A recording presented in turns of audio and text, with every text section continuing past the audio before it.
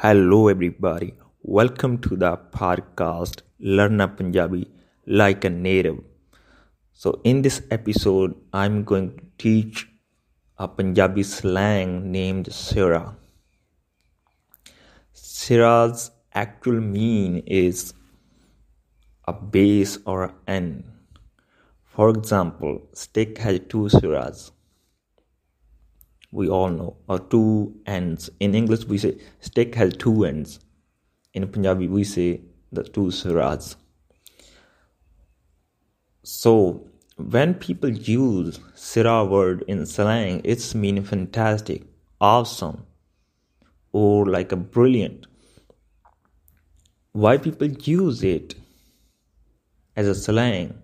Because if somebody say Sira something, like somebody ask how they are looking, right? If somebody ask me how they are looking, I said Sira, it means they are looking fantastic. People use it because when people say Sira, it means end, nothing to improve. It's top level, right? It's top. You can't improve anymore because you are already fantastic. You are already brilliant. So that's what it means. If somebody says Sira, it means fantastic. So, but in actual meaning, Sira means a base or an end.